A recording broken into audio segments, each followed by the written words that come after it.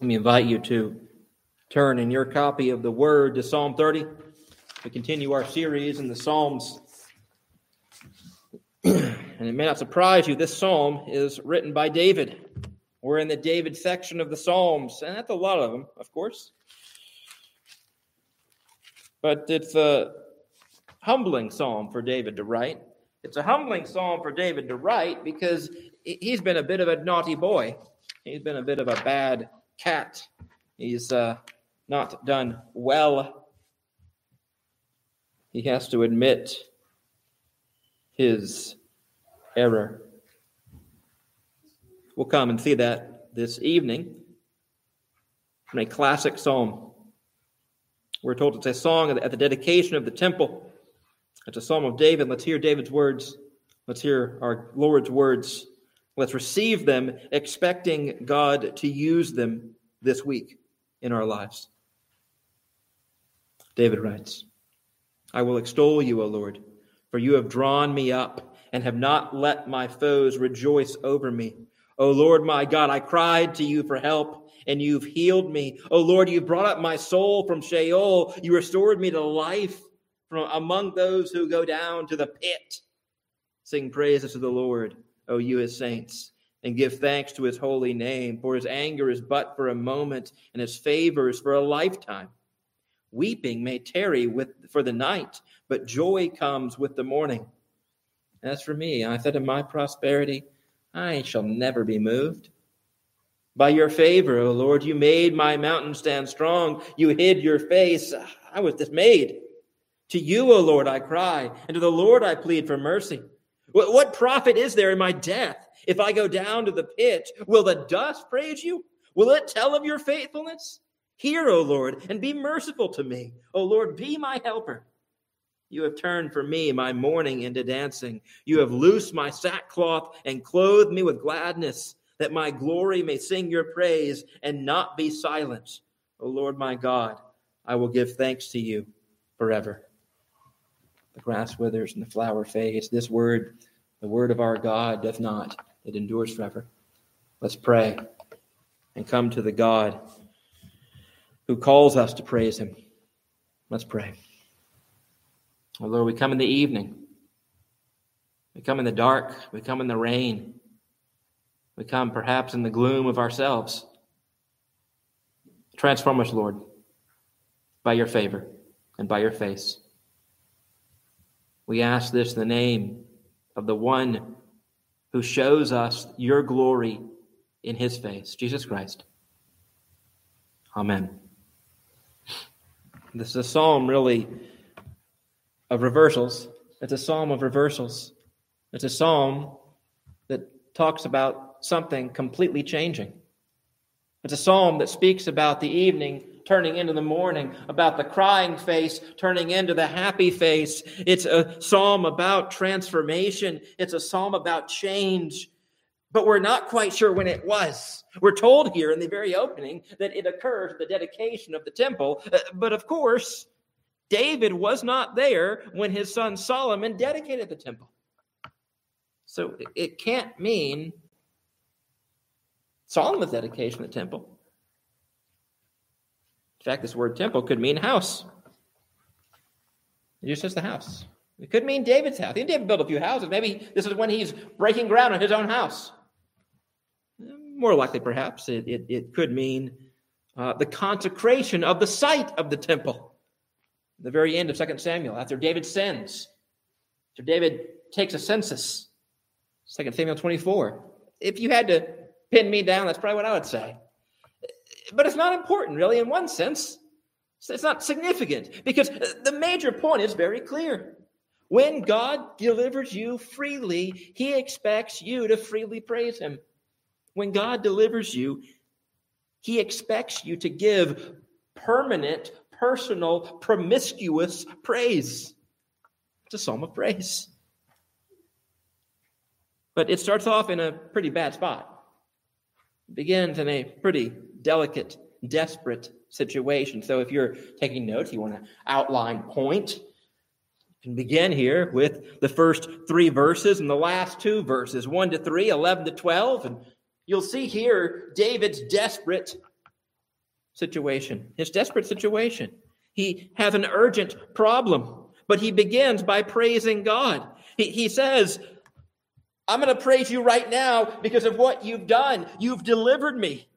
My enemies were against me. Verse 1. Verse 2. I was sick on the inside. You healed me. Now, right there, we have two different issues. On the one hand, we have disease. On the other hand, we have enemies. So is David praying for enemies, or is he praying for viruses inside? Again, we're not sure. It could be both. It could be a metaphor for spiritual issues. The point is, David's in a crisis. He's been in a difficult situation. It gets so bad. Look at verse 3. It gets so bad. He says, I was going to die. I was going to be like the people in the pit. You preserve my life, God. You see, God didn't just prevent evil from conquering David, but he preserved his life. He was going to die. It may very well have been sickness and illness. But do you sense here that the point is David is in an urgent spot. He's had a great need. He's been delivered from that great need. And so David feels compelled almost to jump into praising God. And he comes back there at the very end of the psalm. The very end of the psalm. He says, I was wearing funeral clothes. And then we started doing a wedding dance. You know, the thing about weddings is that there's the wedding, and it's beautiful, and it's formal, and it's glorious. And then there's the party afterwards. And they're both needed. You need the actual ceremony, but you need the party to rejoice. And that's what David is saying here. He's saying, I was at a funeral, and then you made it into a wedding. I was at death's door, and you made it into life. You gave me this. You have transformed and reversed everything about me.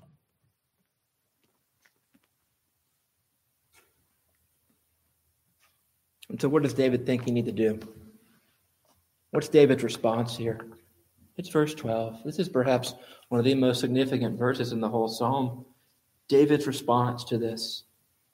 When God graciously reverses you, what are you to do? You're to do what David did here. What does David do? That my glory may sing your praise and not be silent.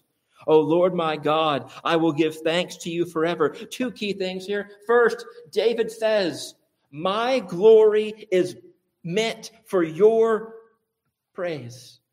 My glory, my strength, my goodness is designed to be praising you. Or you might put it this way.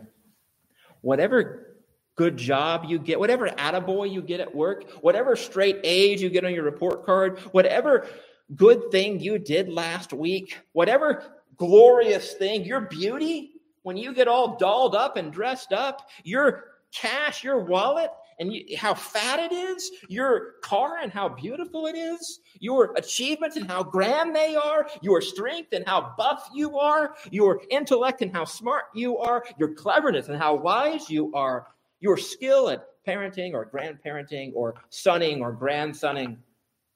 Whatever glory you have is designed to praise God. And the problem is we stop.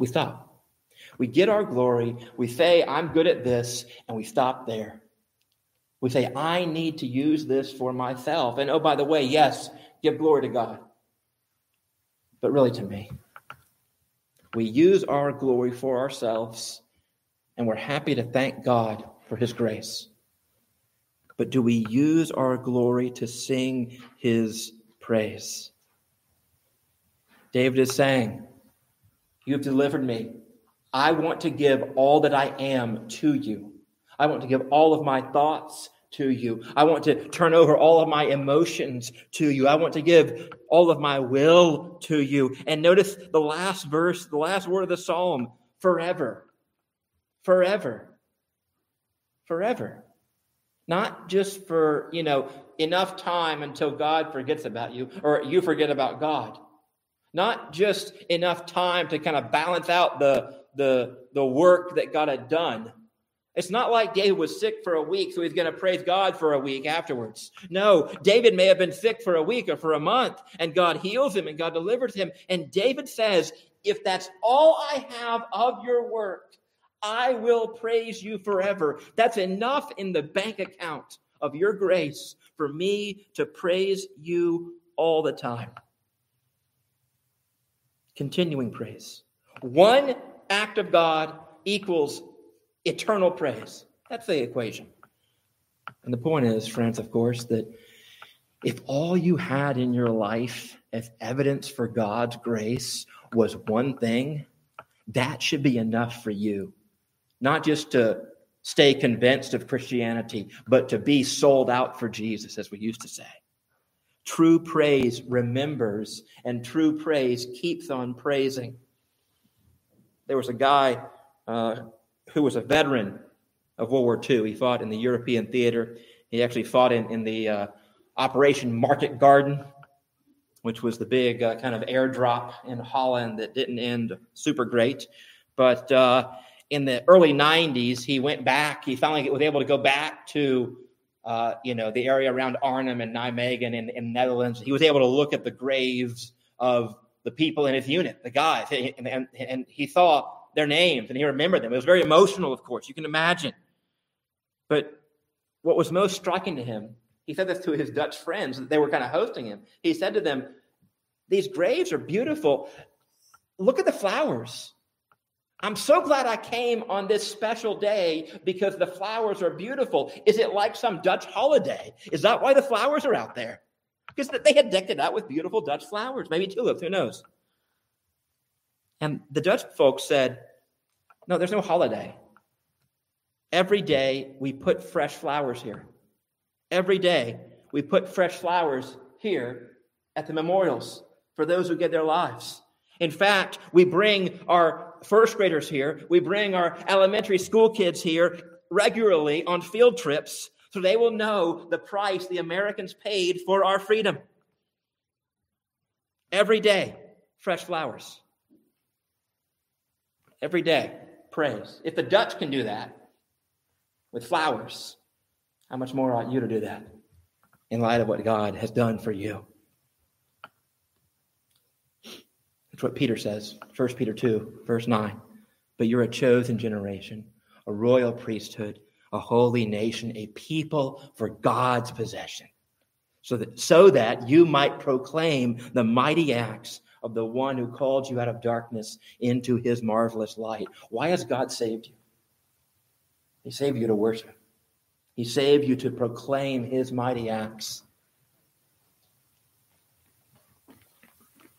Second, David tells us here of God's tendencies. God's tendencies. This is verse 4 and verse 5. God's tendencies. You know, in football games, coaches have certain tendencies. They tend to run the ball this way or that way. They tend to pass the ball more at this time than that time. And part of playing the game is knowing the tendencies of the opponent. And the beautiful thing is that you're not playing a game with God. He tells you his tendencies. You don't have to try to outwit him or suss him out. He tells you his tendencies. So what are his tendencies? I'll read them to you. Verse 5. For his anger is but for a moment. His favor is for a lifetime. Weeping may tarry for the night, but joy comes with the morning. The great issue, friends, here is that by itself, you could take that last line out there, weeping tarries for the night, but joy comes in the morning. You could cut that out of the psalm. You could put it on a cute little plaque. You could stick it above your mantle. You could write it on, as I think the teenage girls used to do, you could write it on your mirror as your Bible verse, and it could sound really catchy. Every cloud has a silver lining. That's what it could sound like. Cheer up. Things will get better. Take the good and the bad. They'll all come with you. Karma, right? Bad comes, don't worry, good's going to come back. But this is not the idea at all. This is not the idea of verse 5. It's true that there are good things in your life and there are bad things in your life. It's true that you can't always see a specific judgment of God in your sickness or a specific blessing of God in your health. But what David is saying here is that God has a tendency, and his tendency is to have a very limited time of anger and a humongous time of kindness. David's conviction is that the favor always outweighs the disfavor for God's people. Now, God is displeased with sin. Yes. He's not indifferent to it. No. He judges sin. Yes. Even in Christians. But for his people, for his sheep, his judgments are short-lived. His anger is short-lived. What remains is his favor. You see this even in the Ten Commandments. Right? God's blessings are for thousands of years upon those who love him. Thousands of years. Of course, the problem, friends, is if you don't know Christ, God's tendencies are the exact opposite. If you don't know Christ, if you don't trust him, his tendency is the exact opposite. He gives you blessing now. He gives you pleasures now. You are happy and sleek now. You have temporary joy on earth now. The most wicked person, Adolf Hitler, had a German shepherd that he loved named Blondie. And he loved Blondie. A most wicked man had temporary pleasure. He had joy. But what does he have now? As far as I'm aware, what does he have now? Eternal anger. That's the tendency. The portion hereafter for those who don't know Christ is hell, though you have occasional moments of heaven here on earth. And yet for the Christian, his anger is but for a moment. It's fleeting. His severity, his frown is but for a moment. But his favor is lifelong. That's why David says, look, you may cry one night, but the joy is going to come in the morning. You may cry 2 a.m. one night, but joy will be in the morning. You see, he's telling us what's typical of our God. This is your typical God. And you should give thanks for his tendencies. It's not that you won't have trouble. It's not that you won't have a suffering-free life. You'll have suffering. But by and large, so many of your trials are temporary. It's what Lewis says, right? That light momentary affliction. He's quoting Paul, of course. He's preparing for you a weight of glory. You see, when you see the tendencies of this God, when you know your God, you know the way he tends to work, you'll be able to take severity, anger, frustration, hard times. You'll be able to take them in stride because you know joy comes with the morning. But why is David actually in trouble here? It's the third point, and the last point, really. Why is he in trouble? What's been his issue? It's not that he had some disease. It's not really that he had people attacking him. He tells us actually he was arrogant. He was arrogant. We see in verse 6 and verse 7 really the history of an arrogant Christian. He takes us back. He gives a flashback in verse 6. He says, all right, I told you I was sick. I told you I had enemies, but I know my real problem, God. My real problem was not the other people out there who were mean to me. My real problem was not that I was, stressed out or hurting or I had a cough or a cold. No, he says my real problem is I said in my prosperity, nothing's going to stop me. Or if you want the actual literal Hebrew, I shall never be moved. I won't be moved. I will be great. And of course, David realizes now, it was by your favor only that I could stand strong. My mountain could be strong. And then you hid your face. You're absent from me. I was dismayed. David had enjoyed God's goodness. And you know what this happens. He had twisted that goodness into arrogance and presumption. He had said, of course God gives me goodness. I'm a strong God. I'm an amazing God. He was cocky. He was arrogant. He was presumptuous. He says, I will not be shaken. Nothing can stop me now. Isn't this what we do as people? I mean, you think that you can prosper because you hustle. You hustle. You work hard. I recall when I was playing football as a young child, I was given one compliment repeatedly. You have good hustle. I came to realize very quickly that was a cover for not saying other things like you can't catch the ball, you can't throw the ball, you can't run with the ball, you can't tackle well. But I had good hustle. And we think that if we have good enough hustle, we're strong. If we have good enough hustle, we can overcome our problems. We shall not be moved. This is the way the church often works. We think we can manage well if we manage well. If we manage our affairs, if we use secular fundraising techniques or skills, if we use a corporate mindset, if we use the latest and the greatest marketing techniques, we can succeed. God, back burner. Don't need to rely upon him. This is what you see in terms of the nations. So you see in terms of countries. Who is the strongest country in the world? Whoever has the strongest military, the best economy. Doesn't matter about the character of their leaders, right?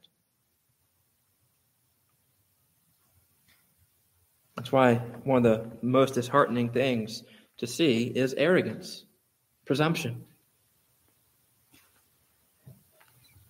How does God deal with an arrogant Christian? Well, look at how he deals with David. Verse 7, you hid your face. What does God do? He hides his face. What does that mean? It means that in some way, the Lord removed the light of his presence. And David says, I was dismayed. And actually, the literal translation there is really, I was scared out of my mind. I was terrified. I was terrified.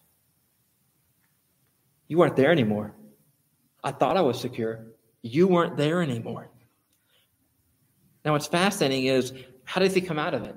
How does David come out of this? He prays. Verse 8, to you, O Lord, I cry. To the Lord I plead for mercy. And then he gives what is a weird argument.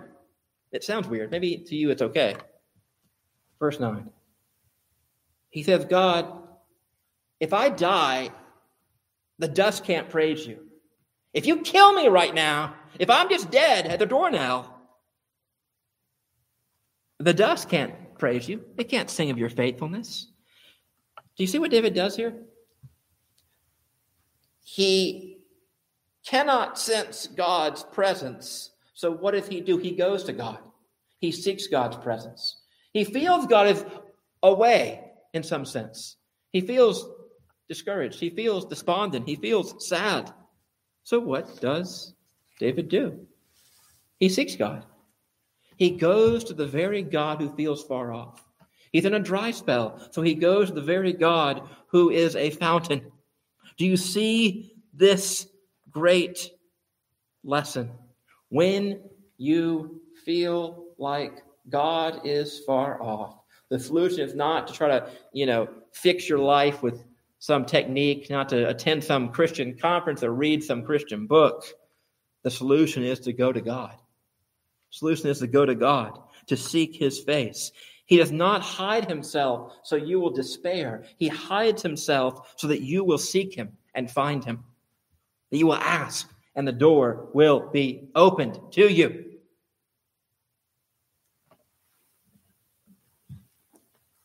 And that's why David says, look, you can sense him almost barreling down, beating down the door of God in verse 9 and saying, if I die, that's not going to profit you. What advantage can it be for you, God, if I go to the grave? My corpse will not belt out, praise my soul, the King of heaven, like we did this morning. He says, God, if you don't rescue me, you will end up in a praise deficit. You don't want that. That sounds like a weird prayer, doesn't it? The prayer begins with God's glory in mind. It's actually a great prayer. It begins with God's glory in mind, and it goes to our whole existence is about praising God. David's argument is, you've made me to praise you. If I die, I can't praise you, which assumes that you are made to praise God. You were made to praise God. That's where David goes. I think that's kind of a notch or two above most of our prayers. Most of our prayers. Why is that? It's what our Lord says. Out of the overflow of our heart, our mouths speak. We don't speak praise to God. We don't pray like this. We don't have God's glory in mind. We have our problems in mind. We don't have God's beauty in mind. We have our own beauty in mind. But if we had this vision like David of God and his greatness and his glory, wouldn't that result in great praise? Wouldn't that result in great prayers like this? Do you see, dear Christian, what you have to do? You need to fill your heart and your mind with God. You need to fill your heart and your mind with who he is in himself, with what he has done for you. And when your heart is filled up with him, when your heart is filled up with his Son, Jesus Christ, when you just are praising him and you can't stop doing it, you'll do what David does. You'll speak about him to other people. And you'll find that as you praise God, here's the weird thing. As you start to love God and tell him about it, you'll find that you love him more. And this is what happens in marriages, right? This is what happens in friendships. As you are married, you say to your spouse, I love you. And it may start off as a very mechanical thing. It may begin as a very kind of, formal habit thing. But as you keep saying, I love you, over the years, what happens? You find that you love them more. You find that you love them more. You find, surprisingly, they love you too back, if they're saying it as well. And so love grows. And by analogy, the same is true, infinitely more so of God. If you say to God, I love you, you'll find that you actually begin to love him. Because the mouth cannot help but say what the heart feels. Out of the heart, the mouth speaks. And then what will happen? Secondly, you'll find that God will use your praise of him to attract other people, win them to faith. And when that person you've been praying for years is won to faith, you'll find it's even easier to keep praising God. It's even easier to keep praising God. So I suppose the real question is why ought we to praise him? If you need one, let me leave you here with one good ought, one glorious thing. If this was all God had done for you, this gives you the fuel to praise him until you die and beyond. Here's the one thing.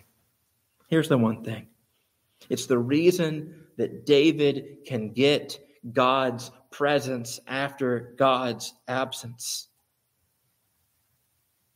Because our arrogance, your presumption, my pride, was transferred to David's greater Son on the cross of Calvary. Your sin of autonomy, our sin of self-confidence was placed upon Jesus Christ. He did not just almost go down to the pit. David says, I was going down there, but you saved me, God. Jesus didn't have a Savior for himself. His foot slipped, though innocent. His foot slipped, and he fell down. He fell down in the pit. He felt voluntarily forsaken by God. And then what happened? Easter Sunday, God reverses the condition of his Son. He raises Jesus Christ from the dead. Christ experiences a far greater reversal from death to life. David just felt like he was dying. He didn't actually die of this. But Christ goes down and deeper down still, and he is raised to newness of life. And because he experiences this glorious reversal, if you're a Christian, If you're a little Jesus, if you're connected to him, his reversal is yours forever, secured.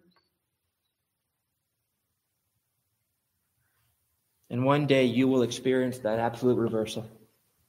One day you will experience that moment when all of the petty problems of peculiar people on earth will be reversed.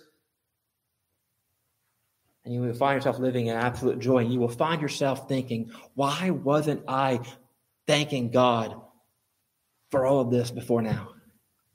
Why wasn't I praising him for all of heaven before now? You know, you get a foretaste of that right here. It may not feel like it, may not seem like it, but you get a foretaste of that reversal right now.